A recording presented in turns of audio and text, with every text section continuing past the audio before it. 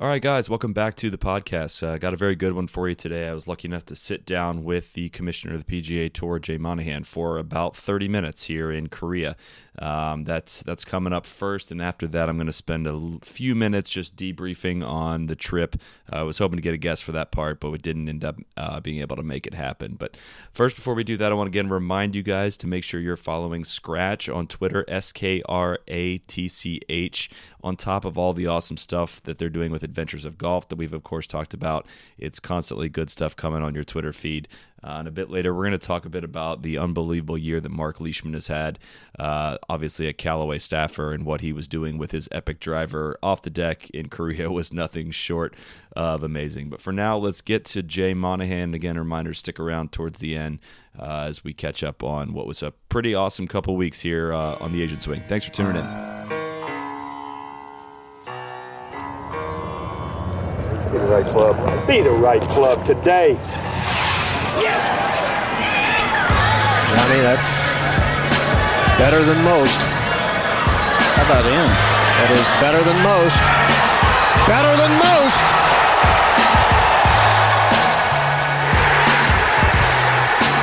Expect anything different? Ladies and gentlemen, welcome back to the No Laying Up podcast. I'm Chris Solomon, coming to you live from the CJ Cup in South Korea, and joined by a special guest today, the commissioner of the PGA Tour, Jay Monahan. How has the transition been to the new role? Do you feel fully settled in? Is it even a new role anymore? You're almost a year in. Well, Chris, first of all, great to be with you, and great to be here on Sunday, the final round of the CJ Cup at Nine Bridges.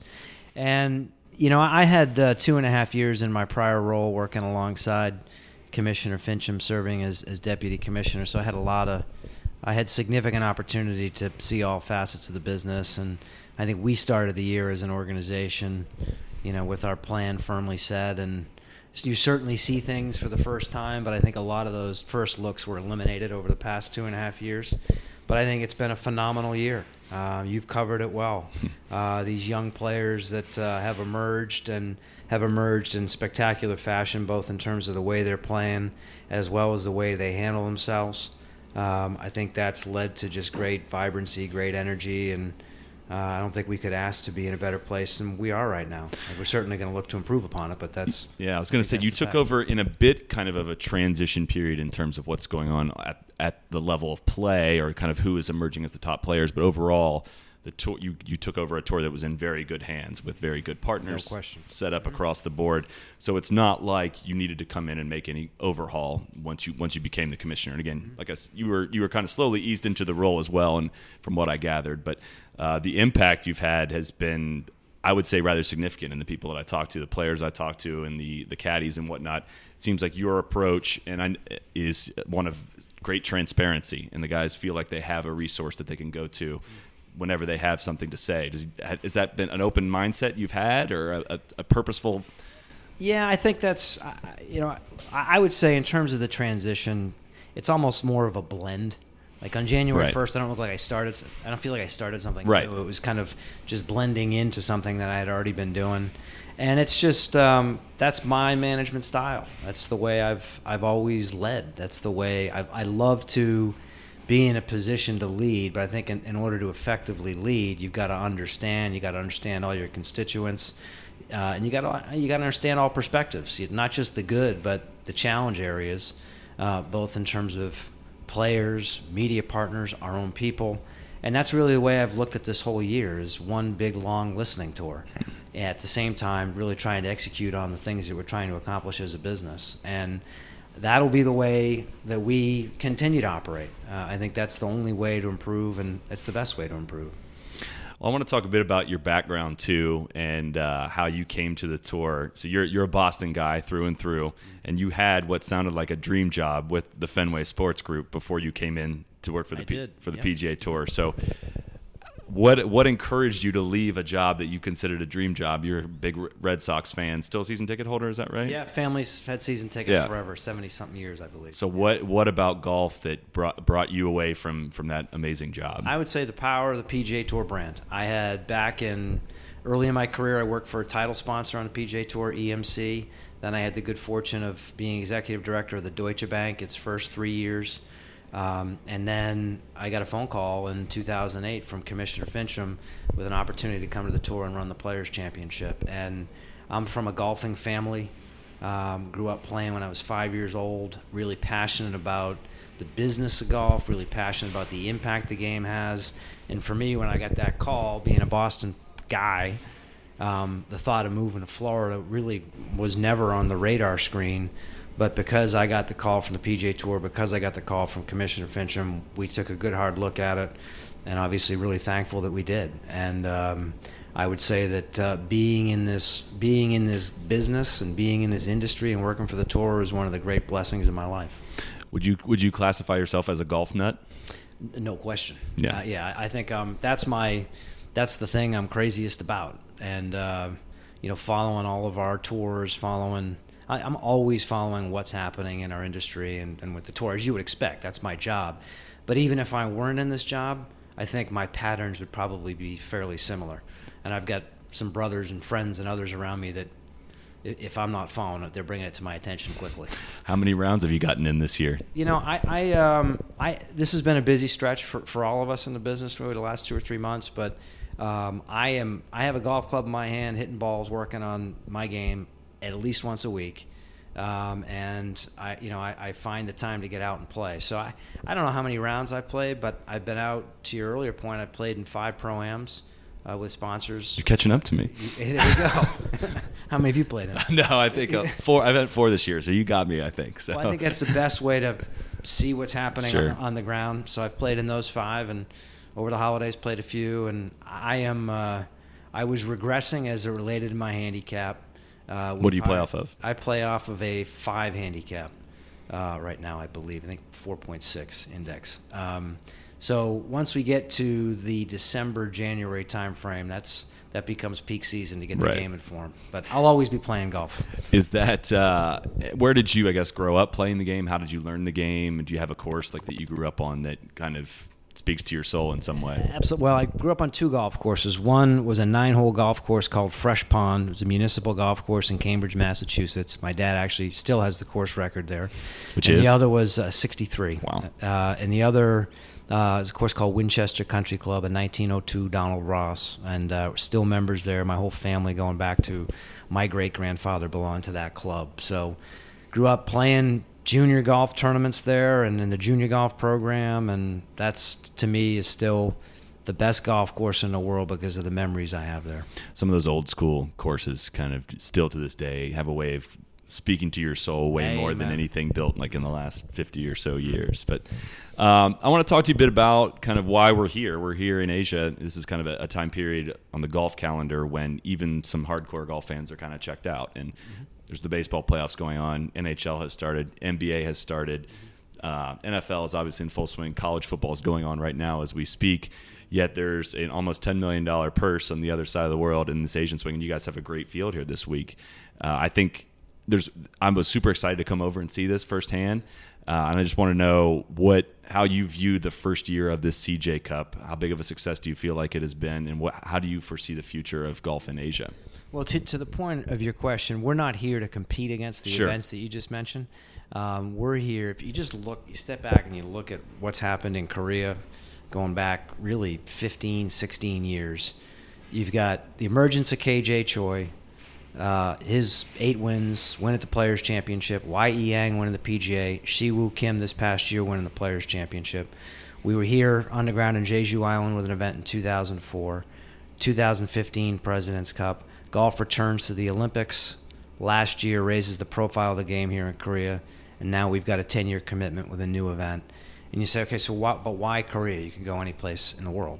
3.5 million people play the game here, population 50 million. 36 million rounds played on golf courses last year. When you look at screen golf, that number doubles. We've experienced And that. I'll be experiencing that later tonight. Yes. We're going to go to Golf Zone. Yes. So you think about 72 million rounds of golf played, the avidity here, the following here, the fact that we've got 11 players playing on our tour. This is a perfect example of going into a market that you've played a role in helping to grow and develop and taking another step forward.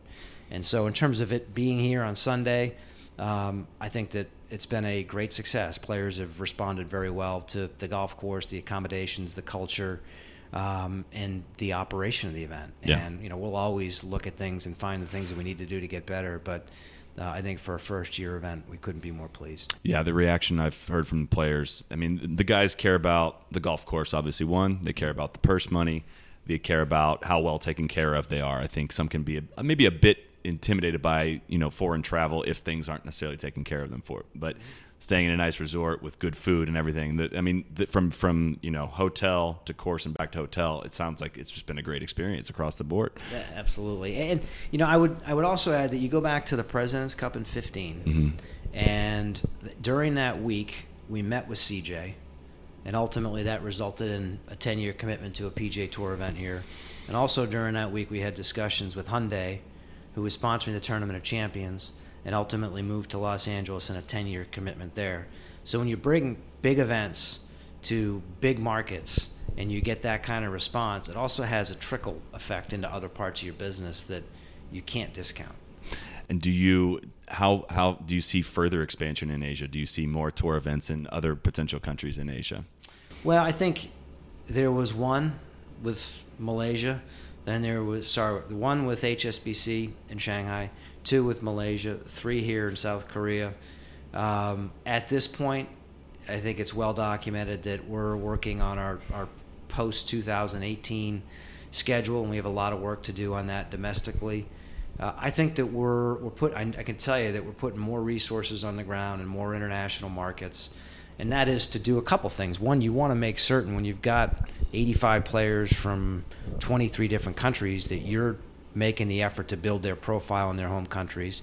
You're building the profile of the tour, and then you're putting yourself in a position where, as things change, if an opportunity were to open, you're in a position to capitalize on it.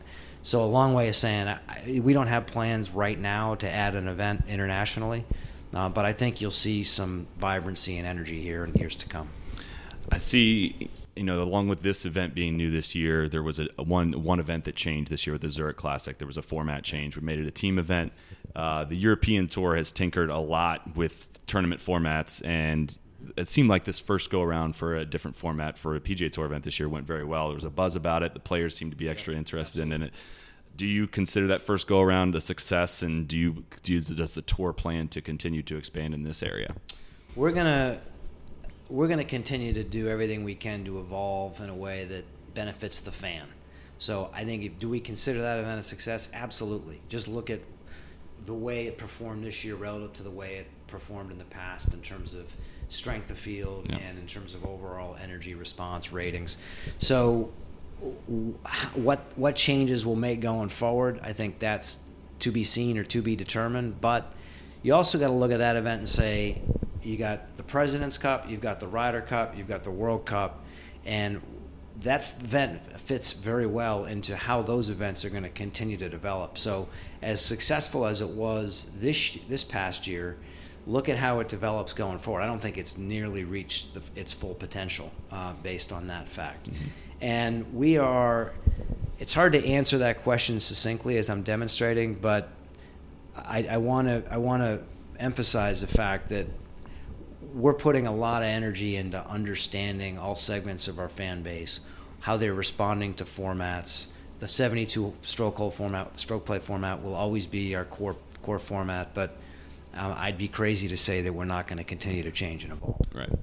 Well, one, when you're ever ready to talk, I've got about 1 million half-baked ideas that I haven't finished yet. But if you need some ideas, I can we can bounce a few off of you. But two, I do want kind of understand the what comes with like a potential change in a format, and that some sponsors may not want to be viewed as, and I don't want to call it gimmicky, but something different than what you consider your 72-hole stroke medal play and whatnot. But I do think, and along with lines with what you just said and understanding what your fan base is interested in, I feel like there's been a shift within the last couple of years in the way you guys approach social media, influencers, new media types, ourselves included. Has that been something that an initiative of yours, or is that what is the general strategy you guys see in that area? I'd say that's a response to fans. Yeah. I mean, and you just look at the way fans behave when they're on site at our tournaments. You look at the way they're consuming media, and you try and understand it to the best degree that you can, and then you try and eliminate friction so that fans can participate.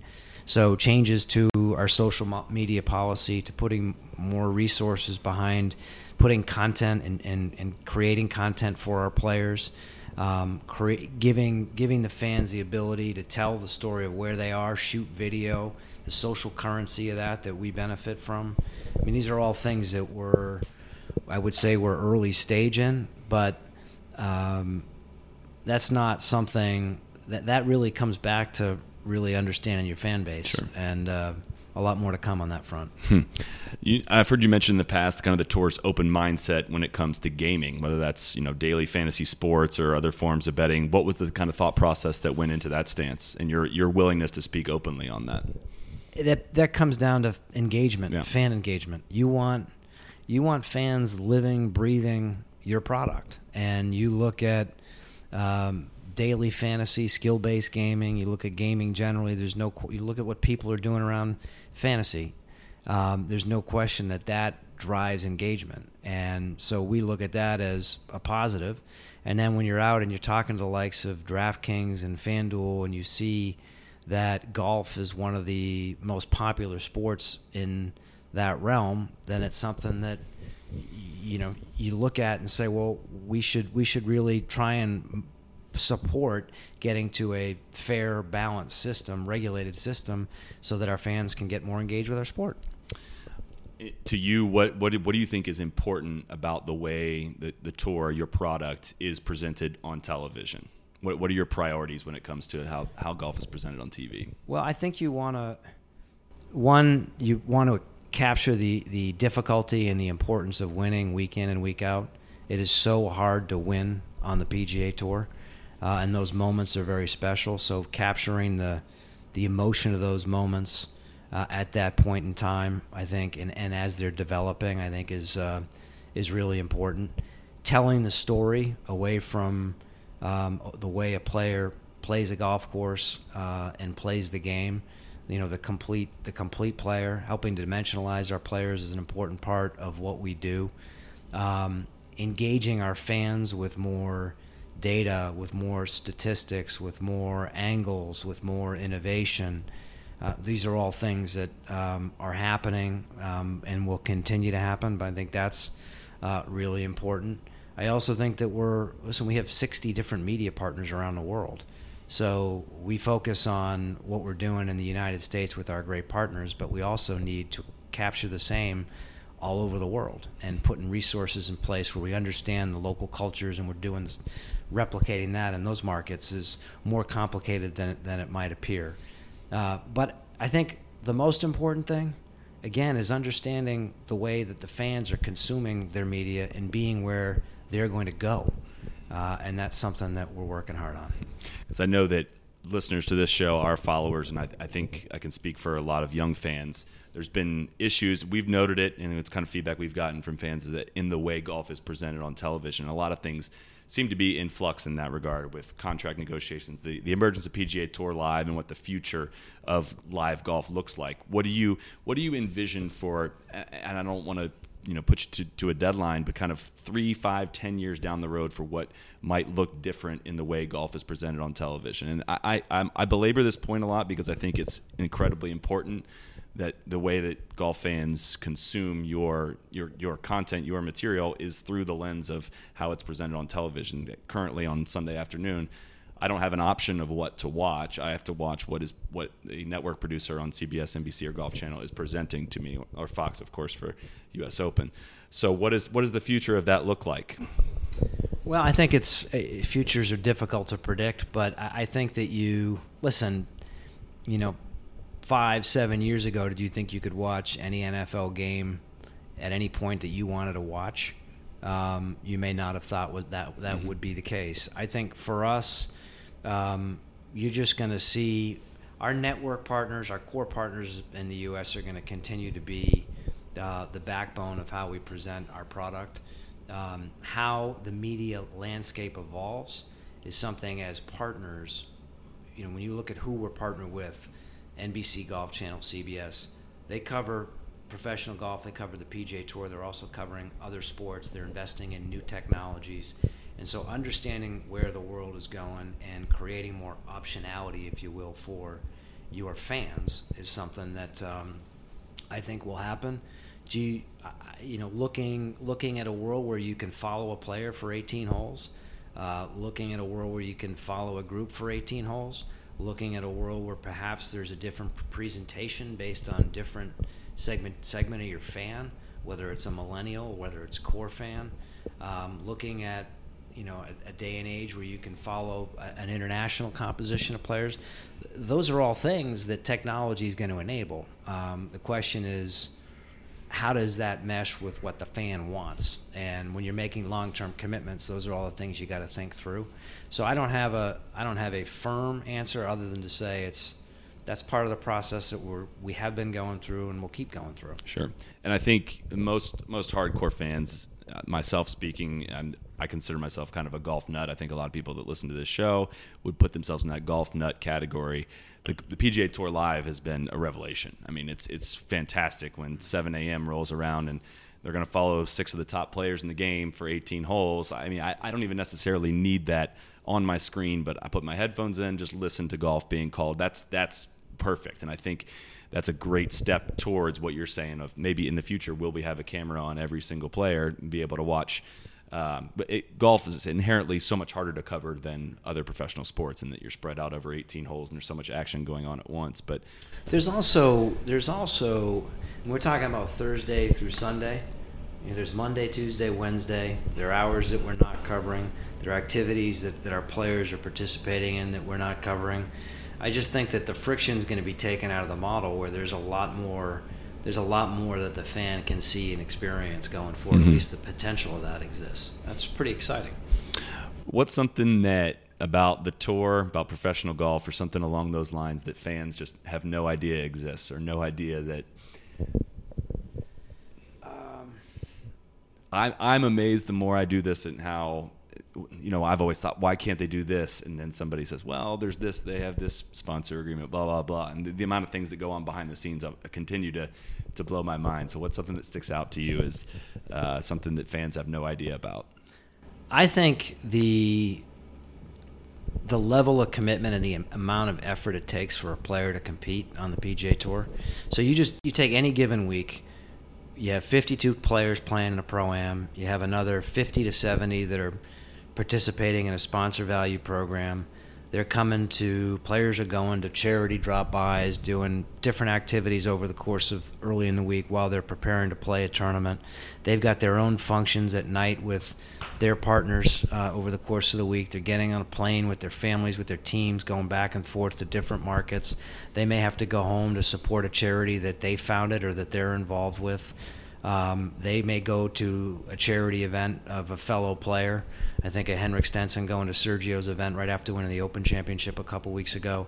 These players their businesses are complicated, their lifestyles are complicated, but my point is that to see their commitment, not only to their game, I think that's well known by everybody that's listening, but their commitment to doing the right thing, to supporting the right causes, to supporting each other, to always being on.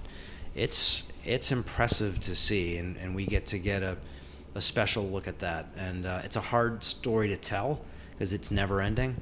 But having worked in a number of other sports, I think that's what makes the PGA Tour and our players so special and so unique. Yeah, because it's kind of, once you enter a certain level of success, your responsibilities change, and it's not something you really can prepare for. I mean, those guys grow up playing golf, they go and play college golf, and then all of a sudden they're elevated to this corporate status where they have sponsor obligations, like you said, and then they're expected to be doing charitable events, and that balance kind of continues to blow my mind with how guys manage their practice schedules, their travel schedules, and all that. So, well, Justin Thomas right now is a shining example.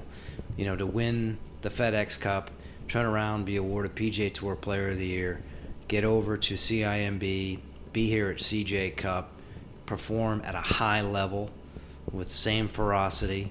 Meanwhile, I know he had a number of commitments in New York City the week between. I think that right there is a microcosm of all that is good. It goes to, I mean, I think some guys are ready for a break, but at the same time, there's so much good happening in golf, and there's so much incentive for the guys to play this part of the schedule with FedEx Cup events. You mentioned kind of the scheduling changes that are going to be coming in 19. Do you? And I talked to a particular player, and I said I was going to sit down and talk to you. A top player whose opinion you'd be very interested in. I asked him what I should ask you, and he wanted to know about the future of the event in Boston. Do you have any insight as to what might happen in the future in Boston? I certainly, it's something we're spending a lot of time on. So we said that we want to complete our FedEx Cup playoffs prior to the start of the NFL and college football seasons. So that would require us to go from 4 to 3 playoff events. I think there have been rumors that Boston will be coming off of the schedule, and that decision hasn't been made. We're looking at a lot of different options. And having come from there, that obviously puts me right. in an awkward spot, so I'll recognize that. But I think there are a lot of good bones there, and I think we'll be playing golf in Boston for a while. Okay. Do you have any relationships with commissioners of other sports, and how do you kind of view yourself in comparison to how other commissioners run their respective leagues? I do have relationships with commissioners in other sports. I've gotten to know Rob Manfred with Major League Baseball well, and Adam Silver, Mark Tatum were very helpful to us back in 2015 with an employee summit that we had, and I've talked to them about a number of items along the way that I think that areas where they lead where I thought it would be helpful to get their insights. But I would say that where there's commonality, I think you reach out and you try and benefit from their experience. But the beauty of what we have at the PGA Tour is we've got 49 events. We've got some of the leading companies in the world that serve as our sponsors, and I'm in the position, and I have the good fortune of really learning from some of the best CEOs in the world. So I've got a fairly broad network of people that I rely on for advice and try and benefit from their experience. This is a question I love asking the tour guys that I talk to, and they usually have to think on it pretty good. But when was the last time you paid for golf? That's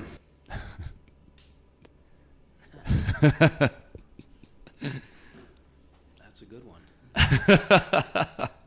Wow. I paid for golf during the week of the Deutsche Bank Championship at my home club, because I'm an out-of-town member, and every time I come back to play, I've got to pay. Okay.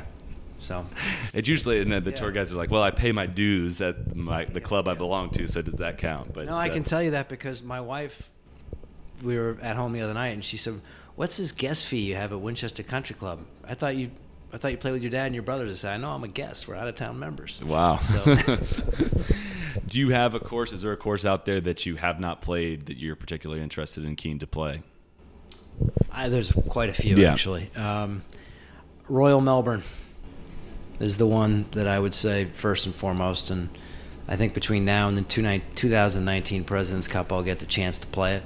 But that's one that just we're going down next month if you want to join. Are you really? Yeah.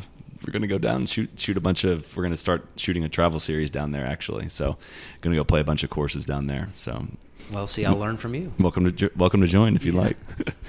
All right. On that note, Jake, thank you very much for your time. Thank you, Chris. I know that I'm really excited about the direction the tour is going, and I know, again, like I mentioned, a lot of the guys seem to be very encouraged and enthusiastic about your tenure as a commissioner. And so I would say keep up the great work, and your transparency and your willingness to come and talk to guys like me is greatly appreciated by all of our listeners as well. So let me say one thing to your listeners, and thanks to you, and also thanks to your listeners for being so passionate about the PGA Tour.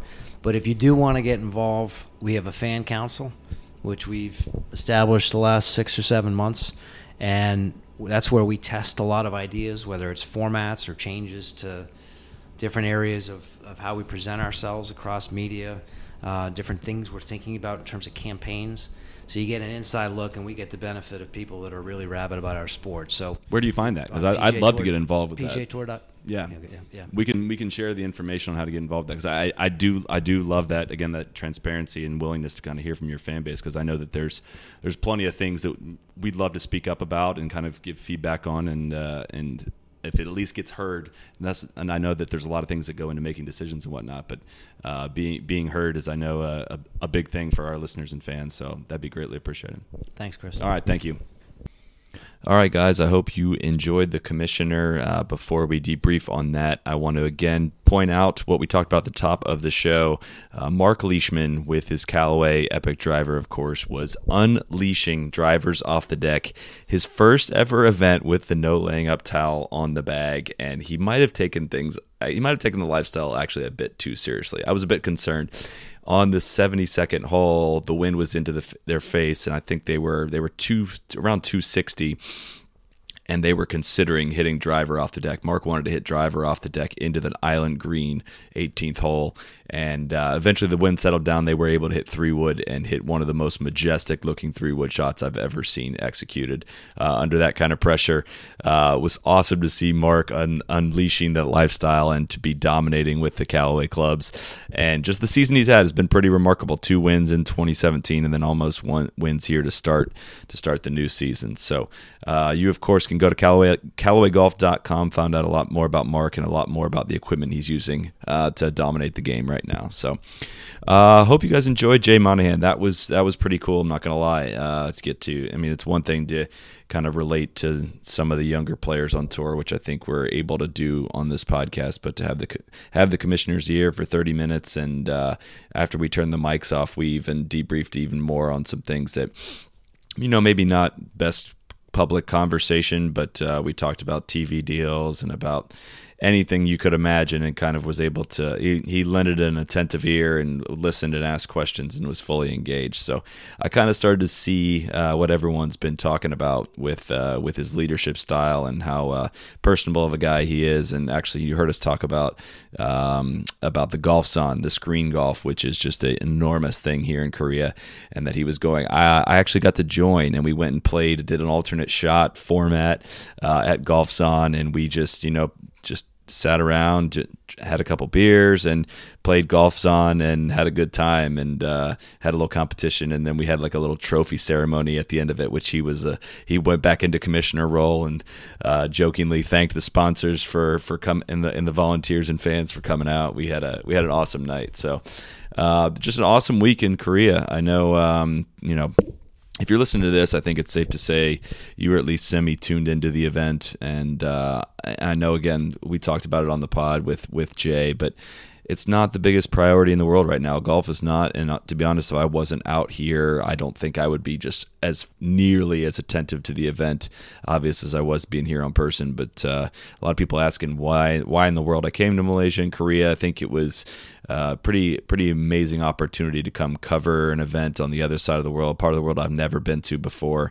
and see what golf is like over here. I'm going to get to play a few courses in this coming week, and getting to experience some things in golf that I never thought I would actually experience. And these last couple of weeks have been pretty unprecedented in terms of access to the players, not necessarily from a media perspective, but more from a social perspective, and kind of staying nearby or in hotels that they're staying in, grabbing dinner, grabbing beers with caddies, and just kind of getting to see a different side of professional golf and see how these guys associate with each other. When there's no other U.S. media really here at all, and then to go out. I love to follow. I know apparently I was on the broadcast a lot on Sunday on the CJ Cup, but I just love to go out and follow golf, and you get to limited fields. You get to see a lot of guys play a lot of holes that you don't normally maybe get to see in events in the States. So, man, it was awesome. 9 bridges, I thought held out very well, turned into a very nice and firm test for the guys once it dried out a little bit and once the wind blew. I thought it played very easy on Thursday. They set it up much tougher the following days, and I think the players had a lot of respect for that course, both from a playing perspective, from aesthetic perspective, and from a just an overall immaculation, is that a word? The condition, I think, was excellent. A few people saying that they didn't care for some of the root systems and the way the turf played out of the fairway and whatnot, but I think the course still has a bit more growing in to do. But from an overall perspective, the event was a success, and that's a big ask for a first year event for it to have gone off as well as it did. And I think it's going to be even better field next year. It's huge money, and the guys are going to, I mean, honestly, I think it sounds like the guys are going to start playing this event more, and it's going to get a better field than I think China will, just because of the amenities that surround it and the prestige that kind of surrounds golf in Korea. It's a huge thing, and man, it was just cool. I know that there's some cultural differences when it comes to fans and fan interaction, and there was some issues with camera phones, and touched on this a bit in some of the blog posts I wrote. But it's illegal to sell phones to sell a phone in Korea with a silencer on the shutter because of potentially unwanted photographs being taken. That's kind of a nightmare when it comes to a golf event. The crowds weren't overly big. I mean, this tournament was on an island south of the mainland. And so I think, when or if the tournament moves to the mainland or moves around a bit, we may see bigger crowds out there and may see that become a bigger issue. But it was quite challenging for some of the players at certain points. I know that, but hardly the main focus of the week. I think it was, again, just awesome. And it's cool to hear the Korean players talk about what that event meant. And KJ Choi's quote just really stuck out to me, saying like, pride doesn't begin to describe what I'm feeling right now. It's we are given wings to fly. I forget what the direct translation of what his quote was, but that was pretty cool to see. So got to play one course called Blackstone nearby and kind of start to experience what a Korean golf experience is like. It's you've heard me talk a lot about on the show about how accessible golf is like in the UK and how I wish that would translate over to the US. It's even further on the spectrum here in Korea, in that the tagline of this Blackstone club was called an exclusive club. So not only do they not try to hide their exclusivity, they actually embrace it. And just an incredibly nice clubhouse, super nice golf course, set there in the mountains, but it's definitely not mountain golf. And an awesome caddy experience where you have one caddy between the four of you, and you all four ride in the same cart. And they're all female caddies, and she has a button that she carries, and this was the same at Nine Bridges. A button that keeps the cart moving along a magnetic strip on the path, so you don't even have to be in the cart to drive it. She can be out in the fairway with you, and she brings like 3 clubs for each player and gives you a bunch of options, and then you all start walking the green together, and you start thinking, wait, what are you doing with the cart? And then the cart just starts moving. It's incredible. And I got to play the Pro-Am on Wednesday with Adam Hadwin, which was awesome, and he couldn't have been nicer and was engaged. And we taught him a little bit about tour sauce. He participated in a little video we shot with the PGA Tour as well, and had a good time with that. But yeah, that was kind of trippy the first time you see the golf cart just moving on its own. But I am not going to China. Was eventually planning on going to China, but had visa issues, and actually just popped up to Seoul for a few days. And I'm going to head out and play a few courses this week. One called Whistling Rock. You may have heard Shane Bacon talk about this, and I know DJ Pyhowski's played out there as well. I've heard some amazing things. I'm going to need to check it for myself, as well as going to Hazley Nine Bridges, which is the sister course of Nine Bridges at where they just played on Jeju Island. And then lastly, hopefully going down to play a new Kyle Phillips course called South Cape. I think it's relatively new. I have to look up the founding date exactly, but getting a chance to play some pretty incredible golf over here. This isn't necessarily going to be a how to plan, or I'm not sure exactly what my plans are for a podcast on debriefing with this, because it's such a different golf experience. And but I do think the story of what golf is like in Korea is going to be interesting. So going to do my best to tell that as it is. And again, I tweeted this part of the story, but I need to emphasize again that what Leishman on 2 separate occasions, again, he had a no laying up towel in the bag for the first time. Tron sent a few over to Matty Kelly, his caddy, and they were thinking of laying up on, I think it was on Friday on the 3rd hole, and Leish took the towel and folded it so the no laying up read right in Matty's face, and then pulled driver off the deck and knocked it onto 25 feet. And then he did it. I was following their group on Friday, and he did it again on Friday. And Matty flashed the towel at me as he went for the green into. It was just hilarious. I mean, the entire vibe of the week was kind of laid back like that. Guys were chatting up between holes, and a couple holes there was two groups backed up, and guys were just totally down to sit around and talk, and they weren't necessarily worried that the crowd could understand what they were saying or overhearing conversations. So the conversations were pretty freewheeling, and most of that stuff will obviously be off the record and whatnot. But it was just kind of cool to see guys that I don't want to say are checked out, but these no-cut events are a bit of a joyride for them, and they're going to show up and automatically make 17,000 or whatever it gets last place gets, and get treated pretty well and have a great week. And these guys are trying to get a jump on the FedEx Cup for the year and trying to choose what events they want to play in the fall. The tour makes it kind of tough on the guys that want to take a break, want to be done for the year, because you don't want to fall too far behind in the FedEx Cup. But like I said, overall, I think this event's going to be huge in the future. It was so much fun to get to see this side of it and to get to do some of this stuff out here. And thanks a ton to the folks at the PGA Tour that helped us set up Jay and help with just all the access we were able to get these couple weeks, and look forward to doing more stuff like this in the future, and really excited about the relationship we've formed there. So thanks guys for tuning in. Hopefully you enjoyed Jay. Hopefully we'll be checking back in next week. I think we do have a couple good ones coming for this fall. Nothing in pen yet, but we've penciled in some good ones on the calendar, and hopefully they come to fruition. But as always, thanks for tuning in, and we'll speak soon. Be the right club. Be the right club today.